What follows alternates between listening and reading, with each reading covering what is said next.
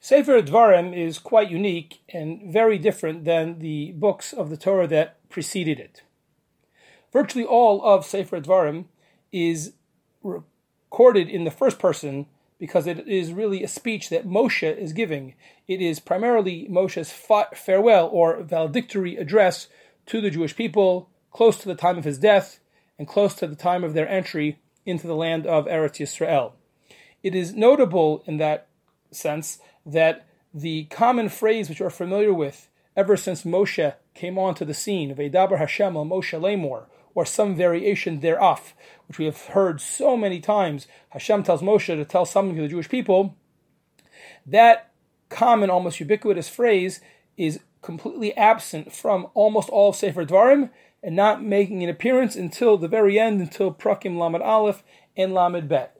Rather, instead we have, as we read in the opening words of this week's Parsha, Eila HaDvarim Asher Diber Moshe El Kol Yisrael. Dvarim is primarily Moshe's speech, not what Hashem told Moshe, but what Moshe himself wanted to tell the Jewish people. And what does he want to tell the Jewish people?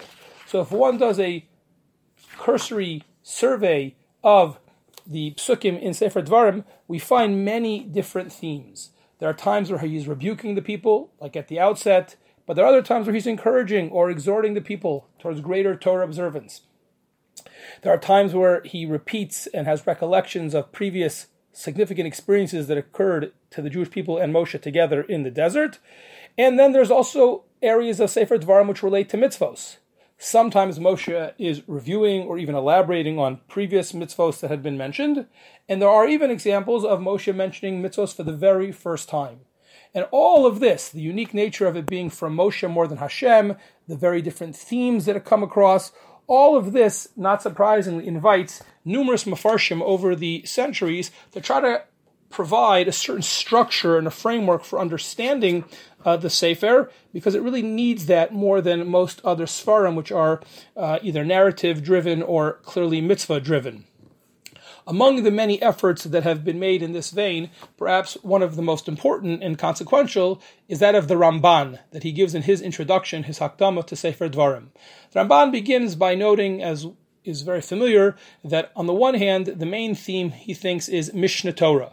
Dvarim is known as Mishnah Torah, which is the idea of reviewing or the repetition of the Torah, because the main emphasis, says the Ramban, is for Moshe to review important points before the Jewish people enter Eretz Yisrael, to underscore those importance and to encourage the people in their observance. In that vein, right at the outset, the Ramban notes what is missing from Sefer Dvarim, and that is virtually any mention of anything that had been previously taught in Vayikra, in Torah's Kohanim. Anything relating to the Kohanim, says Ramban, you will not find repeated in Dvarim. Not about the Karbanos, not about the Tumah and Ta'ara, or anything relating to the Kohanim and their service.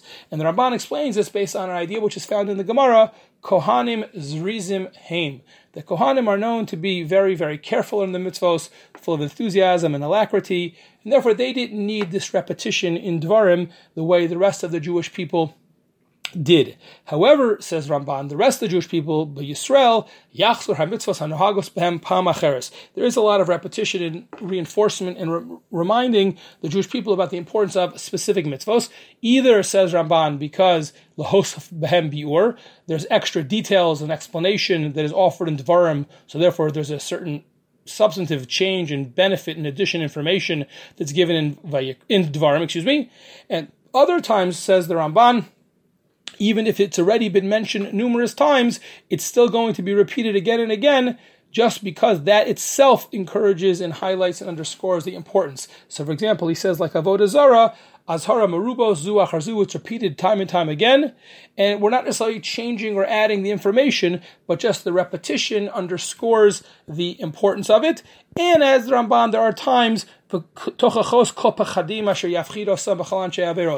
as it were, Moshe raises his voice, sometimes the presentation will also add emphasis to the Jewish people.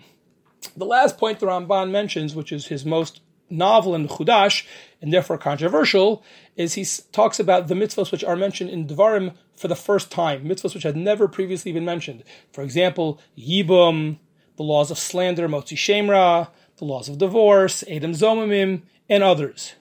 So how come they were never mentioned before? So the simplest understanding is that Hashem is only telling Moshe about them for the very first time in this final year, at the end of the final year of their time in the desert. The Ramban does not accept that, and the Ramban says, amazingly, Kfar Nemru Kulam B'Sinai Ol Moed B'Shana Rishona.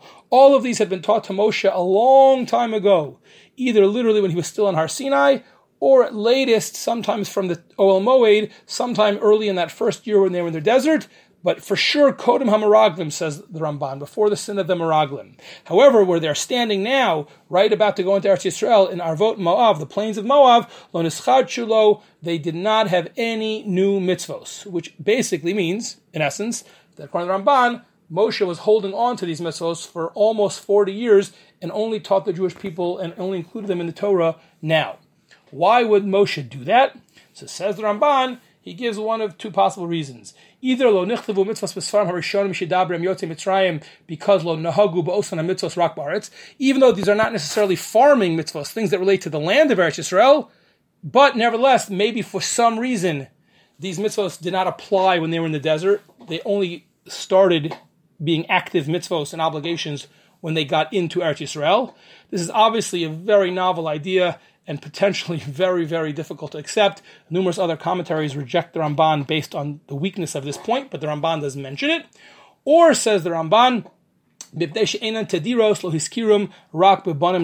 or they're very infrequent mitzvahs. Mitzvahs are not going to be so important and necessary, and therefore Hashem felt no need to mention them until they're about to go into Eretz Yisrael. Some Mefarshim do mention, within the opinion of the Ramban, that if an individual needed a particular question or had a relevant particular mitzvah that was not mentioned until now, but it came up in the desert, then maybe Moshe orally Baal Peh told him that. But to be actually written in the Torah, it was held from the Jewish people until now.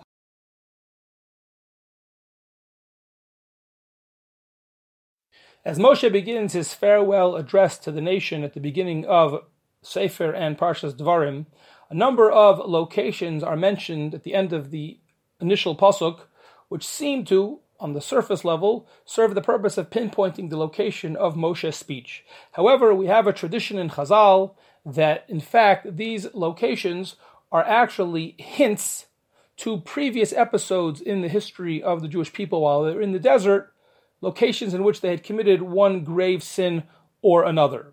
However, instead of coming outright and mentioning the sin explicitly and giving them rebuke for that sin, Moshe, to preserve the dignity of the Jewish people, only makes a subtle and oblique reference, a reference that they would get and hopefully internalize and learn the lesson from, but not in a way that would actually, God forbid, embarrass them. Well, with that background in mind, the last phrase in the opening pasuk of our parsha refers to a place called Di Zahav. Now, wherever that may be alluding to, if there is some geographical place that relates to Moshe, but in terms of the more deeper theological message that Moshe was trying to convey to the Jewish people and that we're supposed to take from this, so Rashi at the end of the pasuk quotes in a very abbreviated way the interpretation of Chazal in the Gemara in Masechta Brachos and Daf Lamed Beis. Picking up on the word Zahav, Chazal tells us this is a reference to the Egel Hazahav, the sin of the golden calf. Again, hinted at obliquely. If you take a look at the Gemara itself and not just Rashi's citation, the fuller passage in the Gemara makes the additional point that, in a very powerful way, that it's not just the word Zahav, gold, but also Di, that is part of the story. Di meaning from the Hebrew word V'dai, or sufficient. And as the Gemara says, putting the words into Moshe's mouth, that Moshe in essence is offering a defense of sorts for the Jewish people's sin, that it was because Hashem gave them so much gold and silver when they were leaving Egypt, to the point that the Jewish people actually had to say, die, it's enough, we have so much, we don't need any more. So Moshe basically says, you gave them so much gold and silver, you gave them so much excess wealth, what did you expect? When people have too much money, they always make mistakes, and this is what happened to the Jewish people. They had excess gold and they used it for the wrong thing with the Egel HaZahav. The Gemara goes on to make this point with a further very provocative mashal or metaphor about a father who has a son, and he bathes him, and he anoints him, and he feeds him, and he gets him into the great mood, feeling good about himself, looking good, and then he gives him a kis al tzavaro, basically a wallet full of money, and with that mood and with all that money, hoshivo al pesach zonos, he puts his son right in front of the house of ill repute. Of course, theoretically, the son could walk away and not commit any terrible sin, but we understand, says the Gemara, that if you set up your son like that in such circumstances, ma yasa oso haben shelo yechta. Can we really fault the son for going into that house of ill repute? Can we really fault him for using that money to commit a terrible sin? On some level, it's the father's responsibility for setting him up for failure. So too the Gemara is telling us, Moshe says to Hashem, yes, the Jewish people shouldn't have made the golden calf, but can you completely blame them? Aren't you somewhat responsible? You gave them so much gold. Ma yasa haben v'lo yechta. How could you expect that they would not be tempted or fall by the wayside and make a mistake, given how much excess wealth and unnecessary gold that you gave them? This defense of sorts, as we mentioned, for their sin is really quite interesting. And as Rav Soloveitchik notes, what is particularly curious about this defense is the timing. Why did Moshe wait 38 years to offer this defense? Why didn't he, if it's a legitimate line of argument in defense of the Jewish people, why didn't Moshe offer this argument at the time when the sin of the golden calf was taking place? On the contrary, we read in Sefer Shmos, when Moshe is on Har Sinai and he's told about the sin, instead of defending the people, Moshe gives a full confession. He pleads guilty. Chata ha'am hazeh chata gedola. The people did a terrible sin. What happened to the defense that we're only hearing about it now, 38 plus years later? So in order to explain this, Rav Soloveitchik says it follows. At the time, Moshe realized that the only thing that could save the people was offering a full and sincere confession, a vidui. And in order for a confession or apology to be sincere and complete, it cannot have any strings attached. There can't be any wavering. There can't be any justifications or excuses. One just has to accept responsibility for their mistake, for their sin. Because if you apologize or try to confess, but in the same breath are offering excuses or mitigating circumstances, even if they're legitimate potentially, but those excuses undermine the confession. Soloveitchik points out that we have other examples in Jewish history where you can see the contrast between a full confession, which is effective, and one which is with excuses, which doesn't work. A very sharp example, which Rav Soloveitchik gives for this contrast, is the difference between Shaul and David. When Shaul was confronted with his mistake of not killing Agag, he made excuses, and he loses his kingship, he loses the Malucha. Whereas David, when he was confronted with his indiscretion with Bathsheba, he fully and completely confesses, and he is in fact forgiven, and his kingship is spared. Says Rav Soloveitchik, again, at the time of the sin of the golden calf, Moshe made a full confession, and he mentioned the gold, not because it was a defense, but because it strengthened the indictment. They got a gift of so much gold, and ungratefully, they abused that gift to commit an act of treachery against Hashem.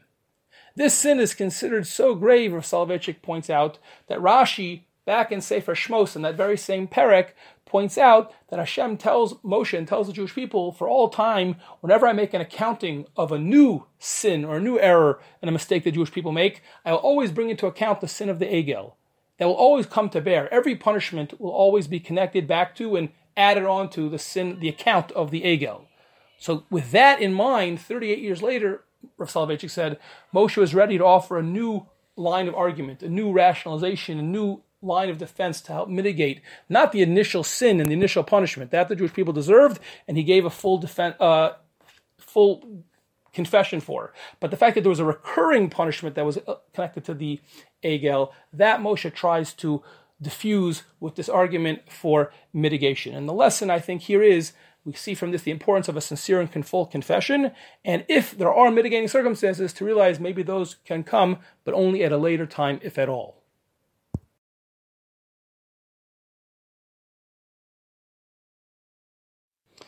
In introducing Moshe's farewell address to the people that begins Sefer Dvarim, the Torah mentions a number of locations.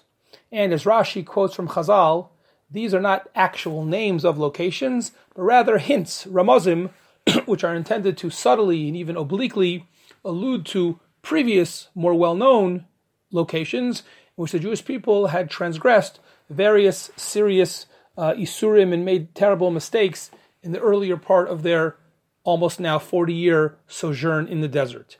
And the issue which is being raised, as Rashi mentions, is that of kavod habrios, that Moshe, even though he wants to rebuke the people for these past sins, but he does so in this indirect more subtle, even oblique way in order not to embarrass them and to preserve their dignity, the idea known as kavod habrios.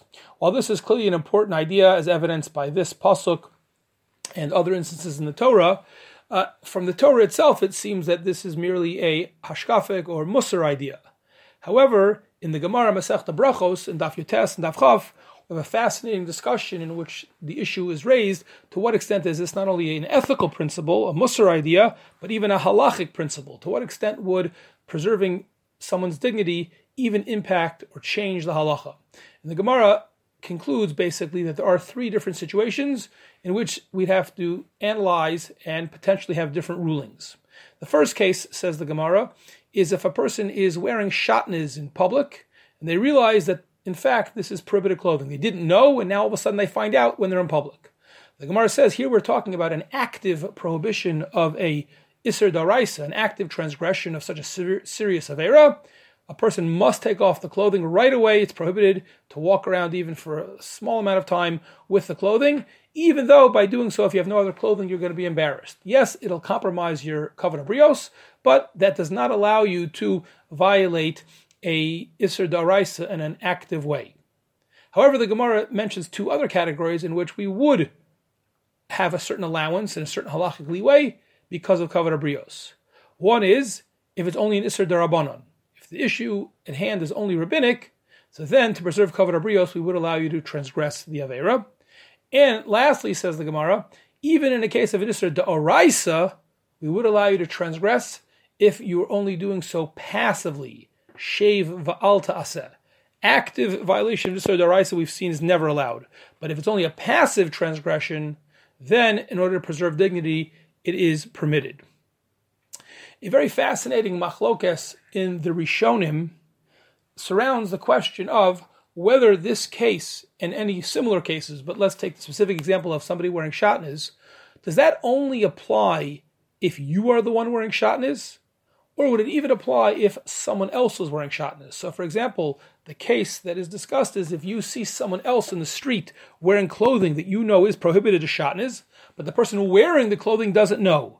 Are you obligated to basically run over to that person, so to speak, and take off their clothing, embarrassing them, no doubt, but helping them avoid the active prohibition of an Isser D'oraisa, or not?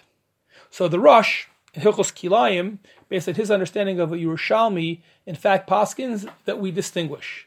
The Gemara only requires you to embarrass yourself and to compromise your own kavod habrios in order to avoid Isser D'oraisa when it's your kavod habrios. However, if it's somebody else and that other person doesn't even realize they're transgressing, says the Rosh, basically, follow the person home, don't embarrass him in public, wait till he gets home, and then only quietly and privately tell him that he was wearing shatnez. But you have no right to embarrass someone in public, and you have no obligation to embarrass them in public. Our Gemara that we mentioned from Brachos was only talking about your kavod habrios, but it doesn't allow you to compromise and embarrass someone else.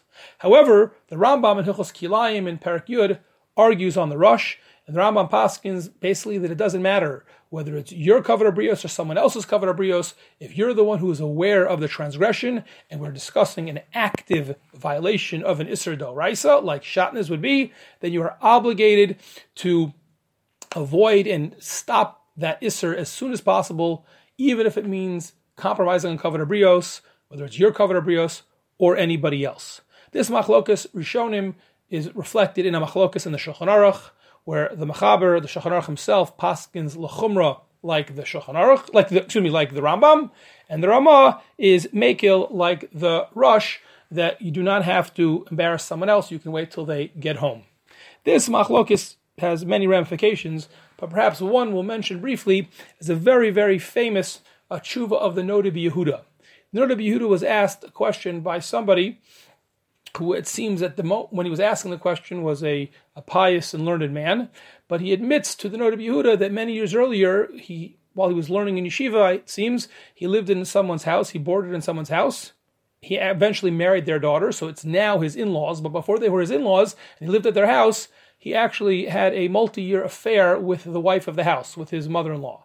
The question now is, does he have to tell his father-in-law, who by law is actually not allowed to stay married to his wife? So you can imagine, obviously, this would cause great humiliation in the family to tell his father-in-law that he'd had an affair with his mother-in-law. It's almost impossible to believe case, but this is what the Noda B'Yehuda brings down. In essence, says the Noda B'Yehuda, at first, this seems to be exactly the machlokas we've seen, because the person, in this case the son-in-law, he knows that the father-in-law is b'shogeg, living with someone, his wife, that he's not allowed to, but the person doesn't know. But if I tell him, he'll be embarrassed. It's like telling someone who didn't know they're wearing shatnez that they're wearing shatnez. And therefore, it would seem, says the Noda B'Yehuda at first glance, that as an Ashkenazi posek, he has a right to follow the Rosh and the Ramah, who are mekil, that say you have no chiyuv to embarrass someone if someone else, even if they're violating a very serious aveira. However, in the end, the Noda B'Yehuda is machmir in this case, because he says you cannot compare this to the case of shatnez, because here, first of all, one of the parties, the wife, was mazid. But second of all, and more importantly, he says, in the case of the kilayim, it's a one-time event. The person's wearing the clothing until they get home, then you'll tell them. But here there will be multiple isurim. The husband and wife will be living together for who knows how much longer. And therefore he says that's so severe that he thinks even the Ramah, even the Rosh would require you to tell the father-in-law, I should say, even though, of course, it would lead, in this instance, to some very difficult and awkward situation.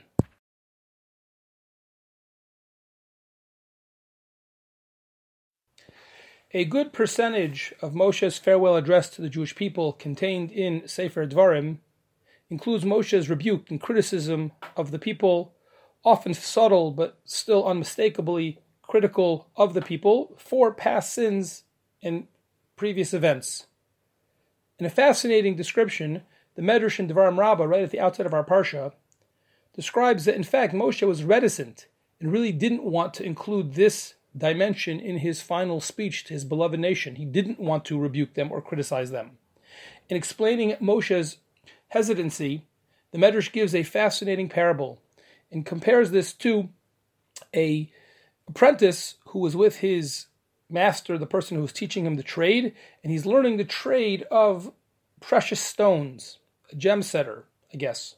And it describes how early on in his training he's walking with his teacher, and he sees something on the street which he thinks is a precious stone. But when he goes to pick it up, he burns his hand because, in fact, he made a mistake. It was actually a burning coal. A short while later, they're once again walking down the street, and again, the apprentice sees something shiny on the floor, but this time he doesn't pick it up. His master tells him to do so, and he says, "Why? I don't want to do that. Last time I did it, I burnt myself." And the apprentice is taught a lesson that, in fact, this time it's actually a precious stone. He made the opposite mistake as he had made the first time. And it was only through this trial and error, with proper guidance of his teacher, that he is slowly but surely learning to discern between things that look very similar, but in fact are quite different. The Nimshal, the lesson, says the Medrash, is that's exactly what happened here as well. Moshe is reticent. He doesn't want to rebuke the people because he reminds Hashem, the last time I did this, when the Jewish people were complaining about water, and I criticized them in Sefer Bamidbar and Perachaf, and I said, Shimu Nahamorim, I got upset at them for rebelling against you. Natalta Shali mitachas yadayim, you punished me. You aren't letting me go into Eretz Yisrael because of that. Now you want me to rebuke them again? So Hashem responds and explains to him, Al Ticharei, don't worry, you should rebuke them. After all, the last time you did it, back in Bamidbar, Lo amar lehem es divrei tochacha karaui. You made a mistake in how you did it. You didn't rebuke them the right way. You rebuked them out of anger. And in the heat of anger, almost nothing ever gets done well, and certainly not criticism or rebuke. It will not be taken well and not be said the right way when you do it out of anger. Al dvarim elu, but these words that you're saying now, all these years later, you are wiser, you are more mature, you are more experienced, and it's not in the heat of the passion of the moment. Dvarim elu hiskim HaKadosh Baruch Hu aleim. These words are going to be absolutely appropriate rebuke. You'll say it in the right way. It'll be received in the right way. And as the pasuk tells us, 2 psukim later in pasuk Gimel, Hashem endorses the words of Moshe as the Torah attests that these were the words that Diber Moshe al Bnei Yisrael kechol asher tziva Hashem oso eleihem.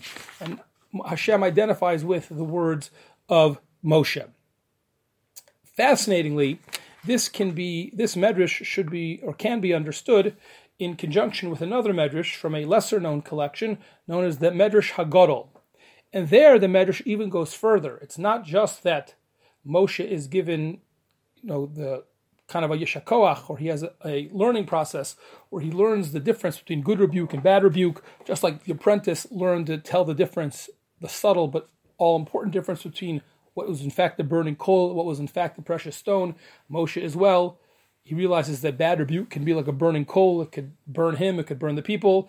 But then there is a kind of rebuke that is like a precious stone, which can be wonderful. Not only did that happen, but according to the Medrash HaGadol, in fact, Hashem is so enthusiastic about Moshe's rebuke here in Devarim that he says it is comparable or even greater than the Aseres HaDibros. Chaviva alai tochachas Moshe Yisrael ka'aseres HaDibros. It is as beloved to me as the Aseres HaDibros. Eila HaDvarim and the Aseres HaDibros, the play on words. In fact, there's a connection between them. And the Medrash here, Hagadol, the Medrash goes further and says something really, really incredible. Not only did Moshe understand the lesson of all people, says the Medrash, that tzaddikim understand that before they depart from this world, before they die, they must give a last ethical will and testament, so to speak, to their followers, to their family. They have to give one final rebuke, and I don't mean literally rebuke, but it means give ethical guidance to their descendants, to their students who will be living on beyond them. And not only is Moshe doing that at the close of his life, but more than that, because he did it in such a correct way. And again, here we can keep in mind what we just saw from the Dvarim Rabbah, from the Medrash Rabbah. Now Moshe has learned how to give rebuke in the correct way. Says the Medrash HaGadol, these words are not only as great or beloved as Aseres HaDibros, they are even more beloved than Aseres HaDibros. After all, says the Medrash, even though the Aseres HaDibros were so inspiring and incredible, and the Jewish people responded Na'aseh v'nishma, but not a short while later, they rebelled with the Chet Egel. However, when it comes to the rebuke of Moshe here in Sefer Dvarim, then Hichziru es Yisrael Mutav. The Jewish people corrected themselves, and the high spiritual level that they were at now actually was able to remain for a certain amount of time, much longer than it had when it came to the Dibros. And as a result, V'divku b'Kadosh Baruch Hu b'Toraso, the Jewish people cleave to Hashem and His Torah, as we will read about just in a few prakim from now, next week. As the Pasuk says, V'atem hadveikim b'Hashem Elokeichem. You, the Jewish people, cleave to Hashem. And in the telling of this Medrash, Moshe gets credit for that. It's his proper and appropriate rebuke now, which helped the Jewish people reach that level of Atem Hadveikim. And therefore Hashem says to Moshe, Ho v'nidbeku Yisrael bi b'dvarim halalu, since the Jewish people cleave to me because of your rebuke, Lo yu nikraim ela al shmecha. These words will only be accredited to you. Hashem says, I'll take my name out. And that's why the pasuk begins in our parsha, Ela Dvarim Asher Dibar Moshe El Kol Yisrael, but it doesn't mention Hashem's name as well. And there's a very valuable lesson I think we learn from this. Number one is, like Moshe, we should never be excited to give rebuke to anybody, students or children. We should be resident. It shouldn't be something that we look forward to, that we're enthusiastic about. On the other hand, we have to realize, like Moshe, sometimes it's appropriate. But we have to learn not to do it when we're angry, to do it sensitively, carefully, one that respects the dignity of the people who we're speaking to, but gives them constructive criticism so they can learn like the Jewish people did and become better than they were before. If we can do that, we learn the lesson of Moshe and the Jewish people from the opening of our parsha.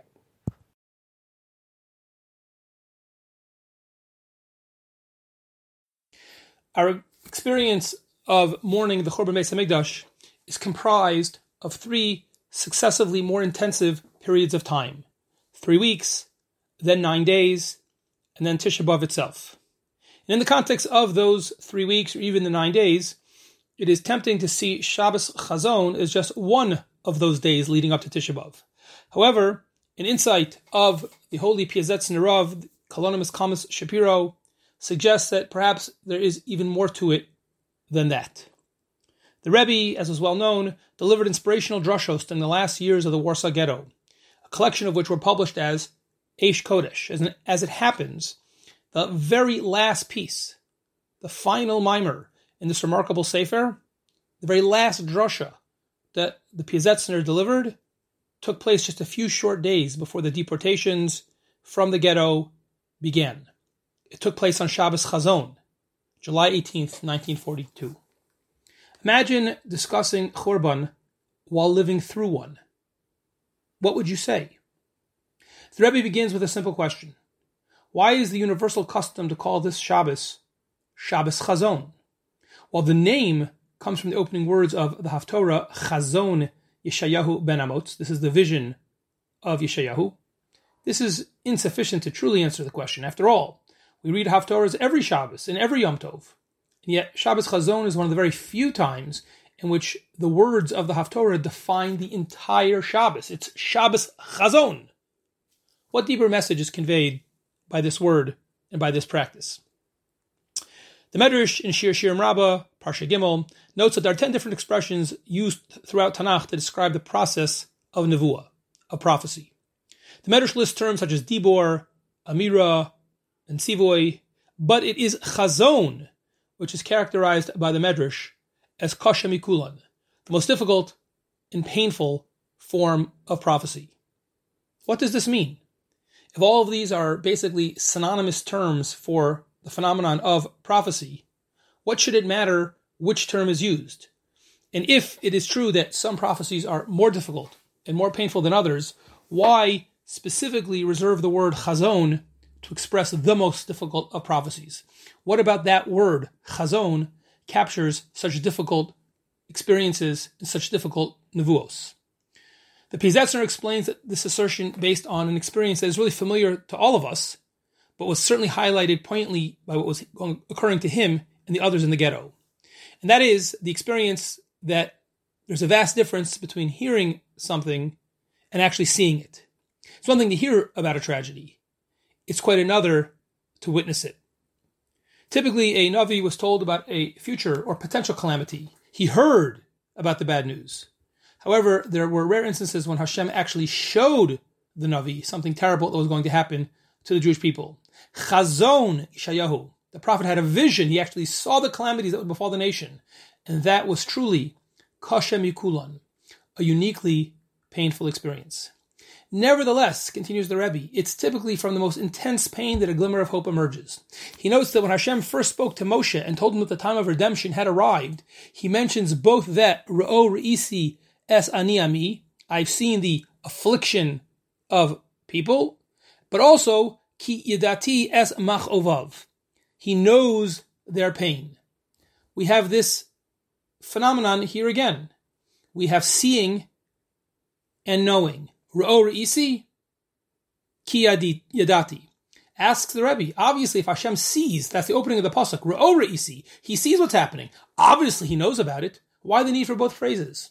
And here again the Eish Kodesh explains that even though there was a higher positive purpose to the servitude in Egypt, but one Hashem truly saw, as it were, Re'o re'isi, the pain of the Jewish people, only then, ki yadati, did God truly know, truly feel, as it were, and experience the pain of the Jewish people. In other words, it was only after the true depth of Bnei Israel's suffering was seen that the process of redemption began. So too, says the Rebbe, true in every instance, including at the time of the Chorban, and he hopes in his situation as well. Once the pain is so intense that it can actually be seen, the calamities are not just heard about, anticipated, but actually seen, then as difficult and as painful as that is, kasha mikulan, it also offers a glimmer of hope. The Rebbe suggests, by way of a mashal, if a parent knows that his or her child needs a certain surgery in order to save the child's life, so of course the parent is not only going to agree, but will be happy that the surgery is taking place. On the other hand, asks the Rebbe, would you tell the parent to be in the operating room? Could any parent bear to see his or her child being operated on, opened up, the blood, the risk, the pain? No one could look at it, even though they know intellectually that it's good for the child. But to see it, even then would be too much. So too, that is the dialectic of the pain of chazon, and hopefully the geula that it gives way to. The word chazon gives appropriate expression to the horror of the impending destruction, but at the same time it also indicates that Hashem truly saw the pain of the Jewish people. As a result, he was already planning the future redemption, and that's why the Haftorah concludes on a high note. Tzion b'mishpat tipadeh. We're already thinking about the tipadeh, the redemption, even though we're starting off with the chazon. Rav Kalonymus Kalmas Shapiro, the holy Eish Kodesh, the Pizetz Nerav, his powerful words, inspired by a prophecy from the original Churban and delivered during the Churban of the Holocaust, articulate a profound principle of Jewish belief. The arc of Jewish history bends inevitably towards redemption. No matter how difficult or painful it may be at times, the overall direction remains the same. Chazon is followed by Nachamu, and Golos eventually gives way to Geula. A few short years after the Piazetzner Rebbe and the millions of others were murdered, Hashem Yimkom Damam, we merited the establishment of a Jewish state. In the merit of our continued mourning over the original Golus, may we soon merit a complete and final Geula.